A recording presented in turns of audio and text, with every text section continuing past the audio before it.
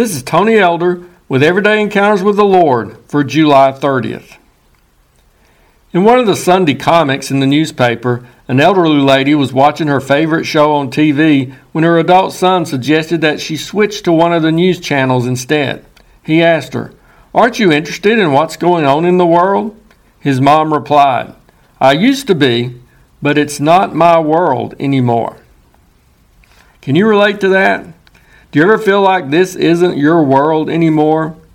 It's difficult when you're the new person or the stranger in a group, a neighborhood, or a church. But in some ways, it's even harder when you become the outsider, not because you moved or changed, but because everything around you has changed.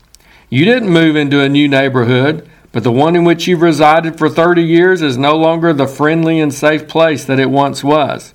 You didn't change churches, but your church has changed.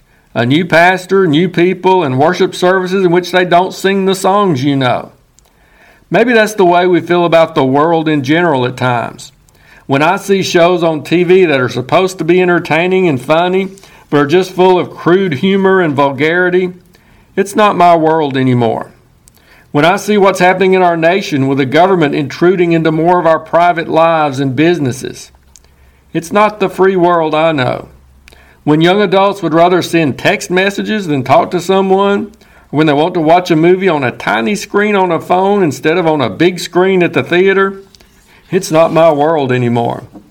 I'm sure such feelings arise partly from getting older. Maybe it's God's way to get us ready to leave this place and move on to the better home that He has prepared for us.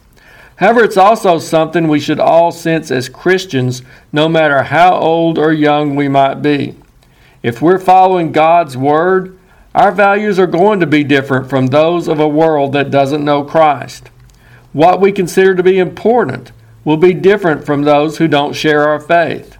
Some of the popular activities of this world will hold no attraction for us. Actually, we should detest some of the things that are going on.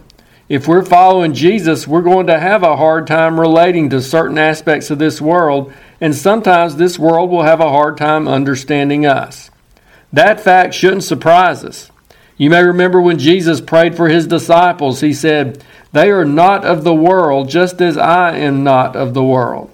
The Bible also talks about how people who live by faith in God are like strangers or foreigners on this earth. So how should we react to this increasing feeling that this isn't our world anymore? Should we become cranky old people who are always complaining about things being different? Or should we isolate ourselves from the world? I don't believe either of those is a very good solution. Maybe instead of getting discouraged by this development, we can rejoice in the differences and use them to point people to Jesus. Jesus said that we're to be a light in the darkness. That means we've got to be different from the darkness, doesn't it? He also said we should be the salt of the earth. If salt didn't have a different flavor, why would you sprinkle it on your food? It's okay that this isn't our world anymore. In a way, it never was.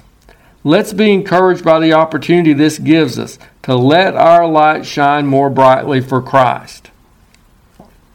If you're interested, Everyday Encounters with the Lord is available in both book and ebook formats. And now I pray that you'll encounter the Lord today in your own everyday experiences.